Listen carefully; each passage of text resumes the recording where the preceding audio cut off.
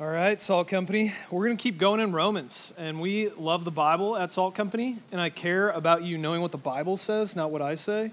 So if you would open your Bibles to Romans 6, that'd be awesome, or use it on your phone or whatever. Something that Isaac said last week that I really loved is that we're starting to get to the so what portion of Romans, where he's been laying out this crazy theology about who God is. And we're starting to get to okay, what does that actually mean for your life? And so what I want to talk about tonight and what Romans 6 is about is all this stuff that we've learned about God. How do we take that and use it to actually follow him? And here's the deal.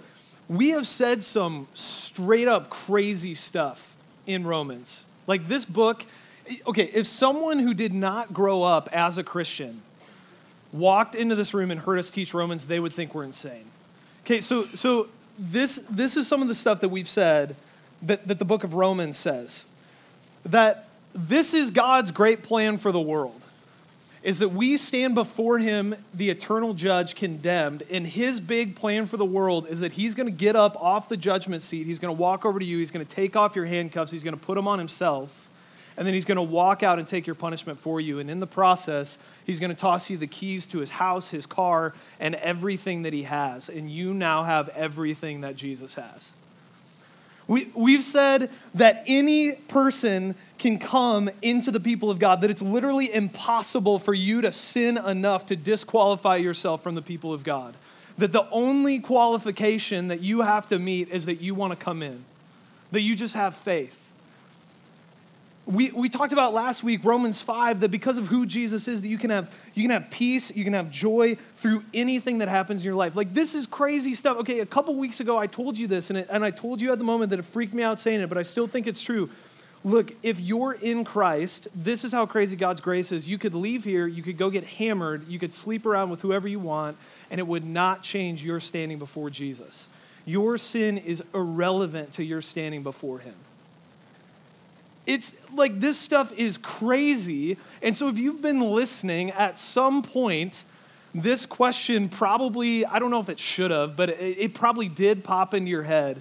Okay, so we can't be separated from God, so can I just do whatever I want? Like, can we just forget Salt Company and let's hit the town. Let's go, let's have some fun, right? And the Romans were asking that exact question. So this is that question from Romans 6. This is what Romans 6 is about. What shall we say then?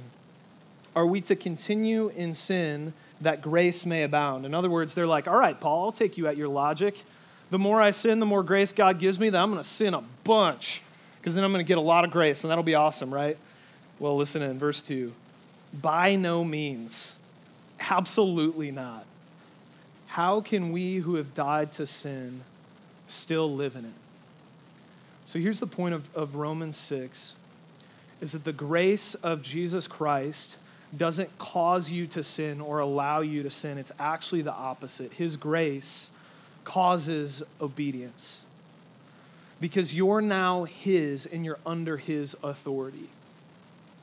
So Salt Company, what's going on here is exciting. Like genuinely, I just can't wait to get to Thursday so that I can see you guys. And here's what's going on. Second semester, honestly, at Salt Company is usually kind of trying to coast and maintain the momentum that we built first semester. This thing has been growing. We've added connection groups. There's more people showing up. There's new people coming. There's all this cool stuff happening. And you guys are starting to commit. You're starting to commit to community. And you're invested in community. And you're hyped about Jesus and you're passionate about him. But let me ask you this. Do you care that much about holiness? Are you committed to actually living the type of life that Jesus has asked you to live? Because look, we can put on a show, we can show up every week, but if we're not actually changing, if we don't actually look more like Jesus, then what are we doing? Because that is what this thing's about. So here's the deal. I want tonight to be a little bit of a decision point for you. And I think this phase in your life in general is kind of a decision point where you got to figure out who you're going to be and the way that you're going to live. And here's the deal. You can't follow Jesus and live however you want. And so you got to decide if Jesus is worth it to you. And some of you are kind of on the middle ground, right? Like you're showing up and you're sort of in, but you're also kind of half out. And I just want you to know that there's no half in or half out. Like if you're half in and half out, you're just out. To know Jesus, to really understand his grace, is to write a blank check on your life, to hand it to him and say, you can do whatever you want with me.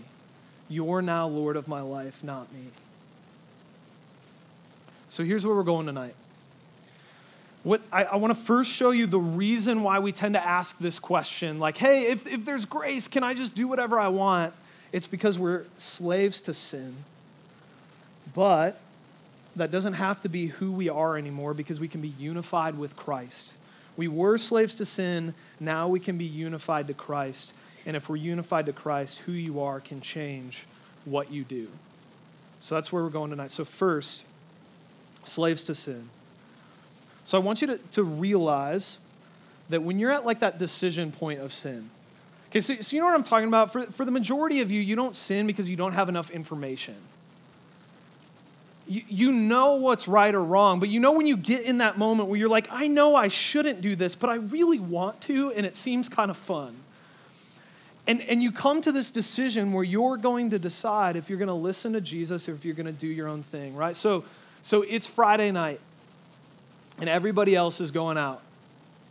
They're going to go to a party, and it's decision time for you. And you know that the Bible talks about underage drinking and getting drunk, and that's not a way to represent Christ. And if you didn't know that, now you do. Sorry if I just ruined your weekends. But you know what's true, right? But there's this battle going on inside of you. And I want you to see that it's not just a decision about what you're going to do with your Friday night, but it's a power struggle for who ultimately is the authority in your life. And here's what I want you to see, is that when you talk about who the authority in your life is, if it's you or God, it doesn't really matter what you say, it matters what you do. And when you choose to go against what God would have for you, I want you to see what that means, like what's actually going on behind the scenes. So look at Romans 6, verse 15 and 16. Romans 6, verse 15 and 16. What then? Are we to sin because we're not under the law but under grace? By no means. Do you not know that if you present yourselves to anyone as obedient slaves, you're slaves of the one whom you obey, either of sin, which leads to death, or of obedience, which leads to righteousness? So here's your choice that you have. You have a choice to either obey God or to sin. And here's what this is saying, is that whatever you obey becomes your master. It begins to control you.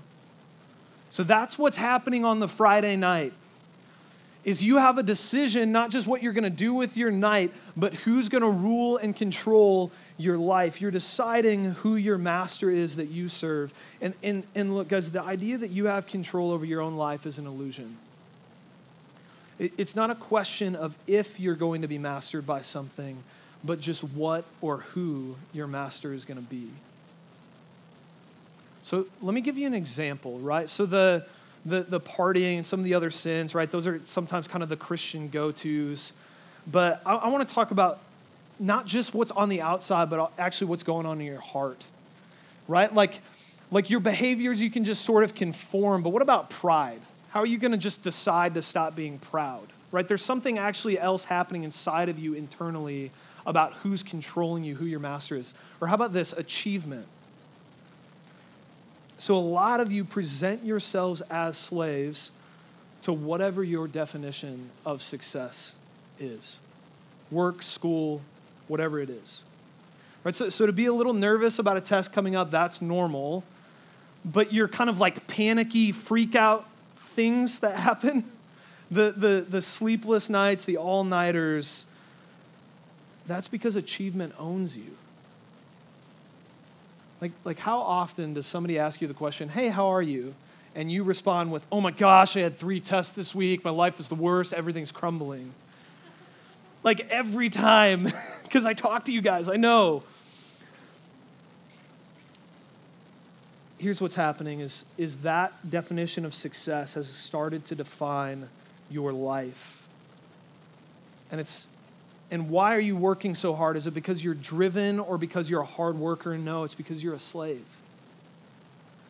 And when you present yourself to achievement or to sex or to pride or to gossip or to body image or to relationships or to greed, you have chosen your master, and now you can't stop.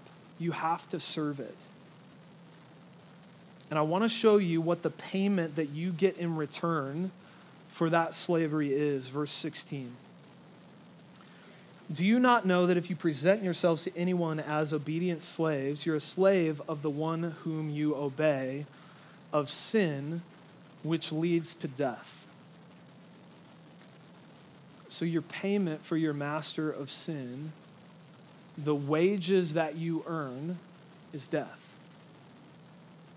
Sin feels great in the moment, but it's like drinking poison. It's going to kill you. Luckily, there's another option. Hopefully we have a better option than that, right? So let me lay out the second option for what can own you, what can control you. This is the second idea, unity with Christ. Look at verse 5. For if we have been united with him in a death like his, we shall certainly be united with him in a resurrection like his. We know that our old self was crucified with him in order that the body of sin might be brought to nothing, so that we would no longer be enslaved to sin. So to become united with Jesus is to become united with his death and resurrection, right? Which seems weird, but what that means is you're saying, yes, Jesus, I trust you, I have faith in you, and that death that you died for my sins, I want that credited to my account, and your resurrection, I want to raise with you to live a different sort of life. And look back at verse 6. It says, we know that the old self, I love that. You know what that's saying? That the you that was enslaved to sin, that couldn't stop sinning, that's the old you. It's not who you are anymore. That old you, that all you could do is sin, it was crucified on the cross with Jesus. It's as dead as he was. And then his resurrection shows you that you can have a new master now. So you guys remember the Emancipation Proclamation. Say that 5 times fast. I just realized as I said that, Emancipation Proclamation, that's kind of fun. You guys remember the Emancipation Proclamation? It was when Abraham Lincoln declared that all of the slaves in the United States were set free. And this is what he said. This is a powerful sentence, and it's kind of old-timey English, but I like it. This was the Emancipation Proclamation that he read.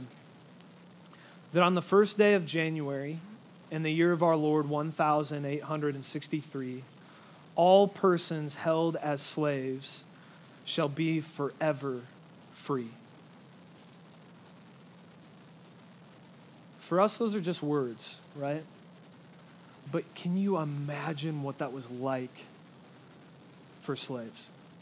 Can you imagine what that was like for the adult children that have grown up in slavery, that all they had ever known was abuse and someone else owning them or claiming to own them?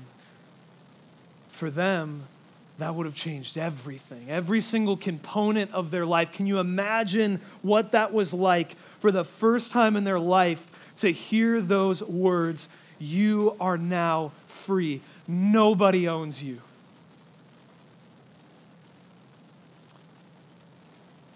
Jesus' resurrection was your emancipation proclamation. This is what Jesus did, is he fought your enemy, sin and death and everything that's wrong with this world, and then he got up out of the grave and he proclaimed freedom to the world. And he said, you know what? You have been enslaved your entire life to living contrary to the nature of God, but now you can be free. You're free. You don't have to live under that old slave master anymore. And some of you, you feel like you can't change, and you've convinced yourself that you're no good, that you're worthless, that you can't really change, that you can't really be as good of a Christian as someone else. Bull crap. I don't know if I should say that in sermons, but I just did. Bull crap. Like, it's not true. The resurrected King of the universe, he lives inside of you. Like, the power that got Jesus out of the grave is in you, helping you to not sin. You can change, period. Because that's what Jesus does to people. But here's the deal. Here's why that's hard for us to remember. So think back to the Emancipation Proclamation. So they're set free legally, and then it actually comes true as the North wins the war. Right, but this would have happened. I can't imagine how nuts this would have been. Freedmen and women would have been walking the streets of their town as free people, and somewhere in town they would have came across their old slave master. They would have been walking down the same street. And you have to imagine that somewhere along the line, that old slave master would have come up and would have started degrading them and making demands of them and trying to get them to go back to work. But you know what that slave, the former slave, can do now is they can look their old master in the eye and they can say, you don't have any power over me anymore. No, I'm not listening to you because I'm free. But here's the deal. In order to do that, they would have had to remember who they are.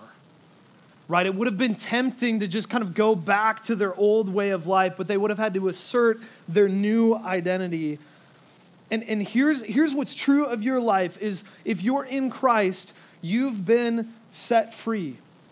Sin doesn't have any legal ground on you anymore. But here's the deal. You're going to wake up every day and that old slave master is going to be yelling at your ear, telling you that you have to listen, that you have to obey, that you have to be the person that you used to be. And you have to make a decision whether you're going to go back to your old life or whether you're going to say, no, you don't own me anymore. And here's what I want you to see is that the way that you fight sin, the way that you say no to sin, is not by some sort of fancy new trick or all of these ways that you can work harder to try and defeat sin. The way that you fight sin is remembering who you already are. It's claiming the identity that Jesus has already given you. And who are you? Verse 14. For sin will have no dominion over you, since you are not under law, but under grace. You are a child of grace. So why does that mean that you don't have to sin anymore? So I was thinking about this, and I was trying to come up with something to kind of illustrate it or whatever. And I inevitably, I thought back to this. So I thought back to the first time that I met Jessamy, my wife. So it was our freshman year of college. We were at a salt company retreat, and we were about to do like the games section. You know what I'm talking about? And there's a few people in the games sections. There's the people that just like sit on the side and like hate it, and then there's the people that just go hard. And here's what happened is I walked around this corner and I saw Jessamy for the first time, and she knew that the games were coming, and she was rocking eye black. And I thought that was sporty and awesome. And like, you're the type of person that just goes for it. I love this. So I snuck into her small group to make sure I could hang out with her for the rest of the day. And so I kind of weaseled my way into that small group and kind of played it off cool, you know. And so I hung out with her for the day. And then 2 weeks later, I told a buddy that I was going to marry her. Little premature. Wouldn't recommend it. Just, okay, guys, don't just go make statements about who you're going to marry, but it happened to work out for me. But here's the deal. I just knew, like, the more I got to know her, the more I saw her relationship with Jesus, as much as you can in 2 weeks, I guess, the more I was just like, yep, this is the girl. I'm marrying her. Here's the problem. She didn't know that yet. I knew we were going to get married. She didn't. And here's what happened is I heard those words, those fateful words. Hey, Jordan, I think we should just be friends. I got friend zoned. And here's the deal. Once you're in the friend zone, there's no getting out of the friend zone. But I was going to try, dang it. So I had strategy meetings with my buddy where we were going to figure out how I was going to bust out of the friend zone. And so we created ways to make it happen. So I used to walk her home at 3 p.m. to make sure that she was safe. And we'd try and create these ways to impress her. We started playing volleyball, so I decided to get really good at volleyball because for some reason dudes always think that if you're good at sports, girls like that. I don't think that's actually true, but I tried it and nothing was working. And so I about had given up, but then we had a summer and I decided, you know what, I'm going to go for it. But then when I got back, I got a little nervous and I was debating, and then my best friend Scott came up to me and said, Jordan, if you're not going to ask her out, then I am. Yeah. And Scott asked her out, and she said yes. And then I was giving relationship advice to Scott and to Jessamy, and my soul died. Yeah. But here's the thing. Here's the ending of the story, is that it didn't work out between Scott and Jessamy, and I had about given up at this point, and I thought it was never going to happen. But then on this one day, Jessamy walked up to me, and she was holding in her hands a peach pie. She knew the way to my heart. And she handed me that peach pie, and I immediately knew. But then, it had been a while, and I had a lot of heartbreak, so I was trying to guard my heart. And so I took my peach pie, and I ran back to my roommates. I was like, Jessamy gave me a peach pie. What does it mean? And they were like, oh, yeah, dude, she wants to date. And so I asked her out. We dated for 6 months. We got married 6 months later. The rest is history. Yeah, thanks. It was amazing. She's the best. So all of that, I got a little bit into the story, and I talked for a long time, and it's not even all that connected. But all of that is, I look back on that period in my life, right? And I had this sort of seemingly extravagant love. But now that we're married and we've made promises to each other, what I've figured out is I actually didn't love her back then. I've learned to love her now. And here's what my love for her, what my quote-unquote love for her was like back then. You know who that was all about? It wasn't about her. It was about me.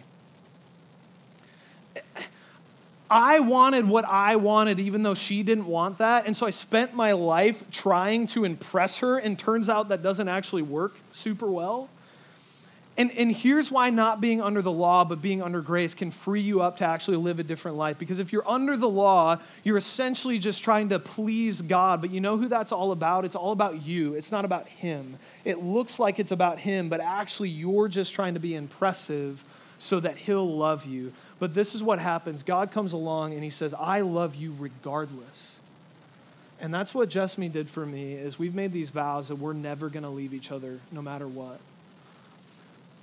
And so when I walk home tonight, there's dishes in the sink right now, and I'm going to do those dishes, and I hate that. But here's why I'm going to do the dishes. Is it because I'm afraid that she's going to leave me if I don't do the dishes? No. I'm going to do the dishes because I love her and because she loves me. It's actually because of the promise that she's made to me that fuels my love towards her. And if I was constantly insecure about her leaving me, my relationship with her would be about me, not about her. And it's the same way with Jesus, is when you figure out the promises that he makes to you, you live out of the overflow of grace where you respond to him and you serve him and you follow him instead of sin, not because you should or because you have to or because you're trying to impress him, but because you love him and he loves you, and that's what love looks like. So we serve God and not sin by remembering who we are, remembering that we're under grace. So, how do we do that? Okay, let me give you some ways, and these definitely aren't all the ways, but let me give you some ways that you can remember who you are in Christ and run from sin as a result. First one, stop listening to yourself and start talking to yourself. Start talking to yourself like a crazy person. Number 2, you need to learn to enjoy God in his word. And number 3, you need to confess sin in real community.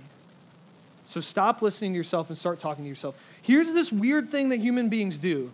is we feel things and we think things and we automatically assume that those are right. Why? Why do you assume that you're right in what you think and what you feel? Guys, the majority of the things that I think and feel are not true. Here's what's true is every day you will wake up and you will feel and think things that are lies. And you need to learn, instead of listening to all of those things that are in your head, to actually speak truth, speak the gospel of grace back to them. So start asking the question, is that true? When you feel condemned, is that true?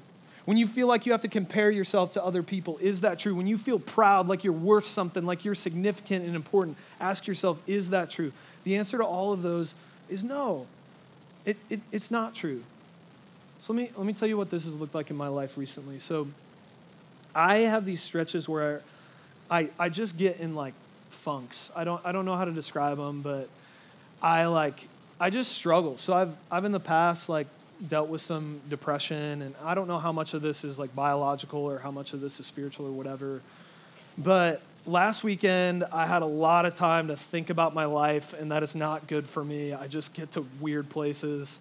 And I got into like a funk, and it turned into sin. I got selfish. I got frustrated. I didn't want to talk to Jesus, so I just kind of avoided him for a couple days.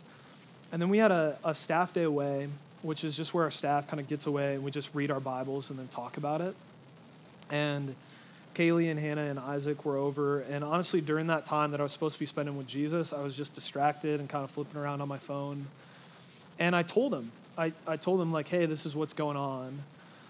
And they started speaking truth to me. Now, admittedly, it was cheesy, Kaylee. It was a little cheesy. So this is what they did, but it was great. It was great. They were like the Jordan that I know, and then they like inserted that with things that are true about me. And here's what that did for me. It like sparked something in me, and it made me realize that I had just forgotten who I was in Christ. And I was feeling depressed because I forgot about his love for me, and they helped me remember that. And I started like fighting again and thinking about everything that Jesus had done for me, and it kind of snapped me out of it. Here's the deal. You need to learn to do that for yourself, and you need to have people in your life that will do that for you. Every single day is a new day that you need to preach the gospel to yourself. And you got to figure out how the gospel applies to insecurity, how it applies to your desire to sin, how it applies to your loneliness and your fears. The gospel is the solution to all of those things, and you got to figure out how to preach it to yourself. But here's the thing. If you're going to stop listening to yourself and start talking to yourself and speak truth to yourself, you have to actually know truth. Part of the deal.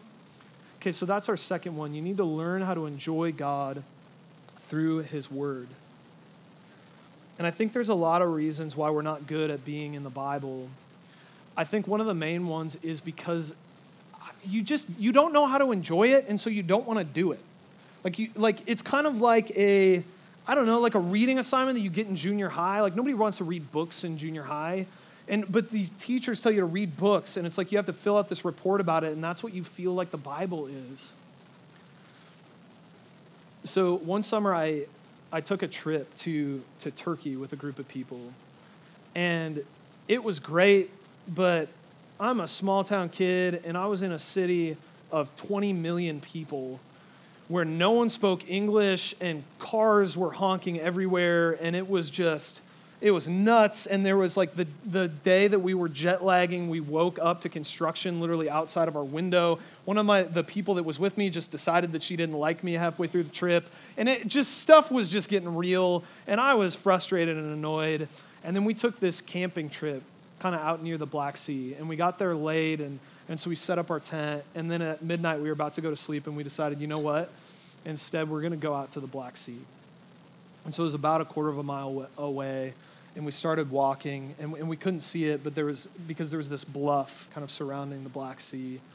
And so we climbed up this path, up this bluff, and it started out kind of at a normal angle, but then it got steep. And so towards the top, we were almost like climbing.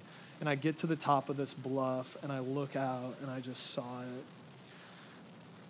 It was just the Black Sea, and there was nobody. I couldn't see another human being. I couldn't hear anything, and it was a gorgeous night. There was no wind. The water was like glass, and it was like 75 degrees. and there was a full moon. And I just ran down that bluff, and I ran straight into the Black Sea. And the moon's reflection of the full moon was like right up near the shore. And so I waded out and stood in the reflection of the moon and looked at the stars. And you know what I wasn't thinking about at that point? Any of that other crap in my life. Because I was caught up in that moment, in the beauty of what I was seeing, right? That's what spending time with Jesus can be like. As you can go to him and you can get wrapped up in his beauty and the significance of what he's done for you, and everything else in your life can just kind of fall away for a minute. And you can just see him. The point of reading the Bible isn't to get it done. It's to meet with Jesus and to remember who you are in him. But you know what happened? I left the Black Sea. I went back to the city and the noises and the horns, and I kind of forgot all about it. And that's going to happen to you too. You're going to spend time with Jesus. And by the way, you're not always going to have this like amazing, climactic, like beautiful experience when you spend time with Jesus. You got to get through the really rough times to have those experiences. But here's the deal. You need to go back to meet with him every day to continue to remember who you are. You got to go back to the sea, because you're going to forget what it's like until you get back there and you look back up at those stars. You got to get back to spending time with Jesus every day to remember who you are. Then the last way to remember who you are, confess sin. Confess sin to God, but confess sin to people in your life. And here's the deal. Confessing sin isn't just some like religious thing that you do. The reason you confess sin is because it's you saying, this is what I did, but it's not who I am. This is who I just acted like, but it's not who I want to be. And so I'm going to own it to you, and I'm going to say, that sin doesn't define me anymore. And then the people in your life are going to say that same thing to you. Confess sin to each other. And like, can you just stop confessing just surface sins? Like, if you're just confessing the same kind of general surfacey thing every week, can you actually just try and trust somebody and open up and see what God does with it? And you need to confess it in real community. So not just friends. Your community needs to be your friends, but they need to be more than your friends. They need to be willing to say things that are hard to you and actually encourage you to turn away from sin and to turn towards Jesus. They need to be people that push you towards him. So there's this story in the Bible about this guy named Joseph. And there's this weird little story where it says that Joseph was well-built and handsome. Just apparently a good-looking dude. And there's this, and his master's wife is just, she likes him. She's attracted to him, and she's trying to get him to sleep with her, okay? And things just escalate, and eventually she runs up to him and she like grabs his like robe thing or whatever and is trying to get him to sleep with her. And this is what the dude does. He just throws off the robe and he runs out of the house butt naked. Actual story in the Bible. The Bible's interesting. Read it. There's some weird stuff in there. Okay, so he encountered temptation, right? And I know you guys encounter temptation. There's some good-looking dudes in this room, but my guess is none of you have experienced that. And even if you have, you still can run. Okay, but here's the deal, and this is for all of you, but specifically I want to talk to the guys. I want you to be men like that. That when you're tempted, even when you're in the situation where it would be so easy to get into sin, that you would run, that you would take off because you love Jesus more than you love sin. I want you to be men that respect the women in this room, that care for them instead of use them. That can be true of you. And my guess is when you hear that story, there's a couple responses. The first one is, dude, I don't want to be that type of guy. Like, I just want to sleep around. And here's the deal. You probably aren't a Christian. I'm not saying if you struggle with sin, but I'm saying if you don't care about sin and you would rather sin than follow Jesus, then you probably don't know him. You don't get grace yet. It's good that you're here. Keep coming. But I want you to know that you don't get it. But there's also a second response. And it's this: I want to be like that, but I don't feel like I can. Like, can't stop sinning. And I want you to know, like stick with it. Growing in Christianity, growing in your faith is a lot like growing as a human being. Like human beings, when they're babies, they can't do a thing. And then they get like to a year old and they start trying to walk and they take like 3 steps and they fall. Do you walk at a year old? Is that right? Or is it older than that? Anyway, they get to wherever you can walk and they take like 3 steps and they fall. But look, no dad looks at their kid and is like, come on, kid, get it together. Like dads are patient with their kids. And so when you're stumbling, when you're falling, God is patient with you. And you'll get through that stage and then you'll become like a junior higher. And you can do some more stuff, but you're like awkward and stinky. And like, it's fine. God loves you. Keep going. Stick with it. Keep fighting your sin.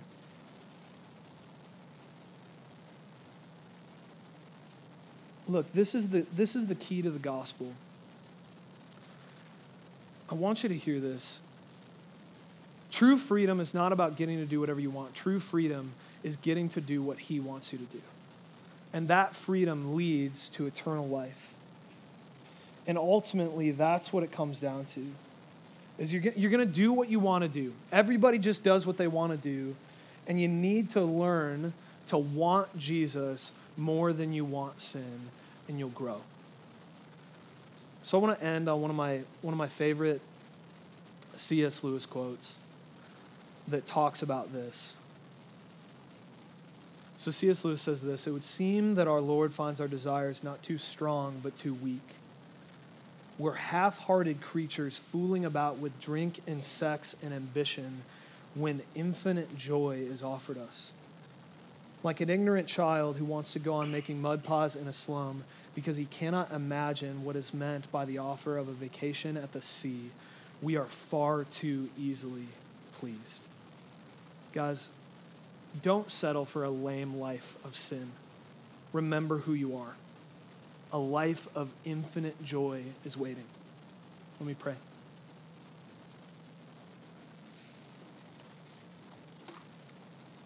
Jesus, I want that to be true of us and of me so badly. And Lord, I feel like even as I'm talking about that, I feel my hypocrisy in that. Like, I don't know how to do all the stuff that I'm talking about, but thanks for being patient with me as I try and grow. And you're going to be patient with us, Jesus. And we praise you for that. But in your patience and in your grace, would you make us holy? Would you make us believe that following you is better than sinning? And would you help us this week to tangibly walk away from sin and walk towards you? Help us to care more about what you think of us than about anything else. We love you. Amen.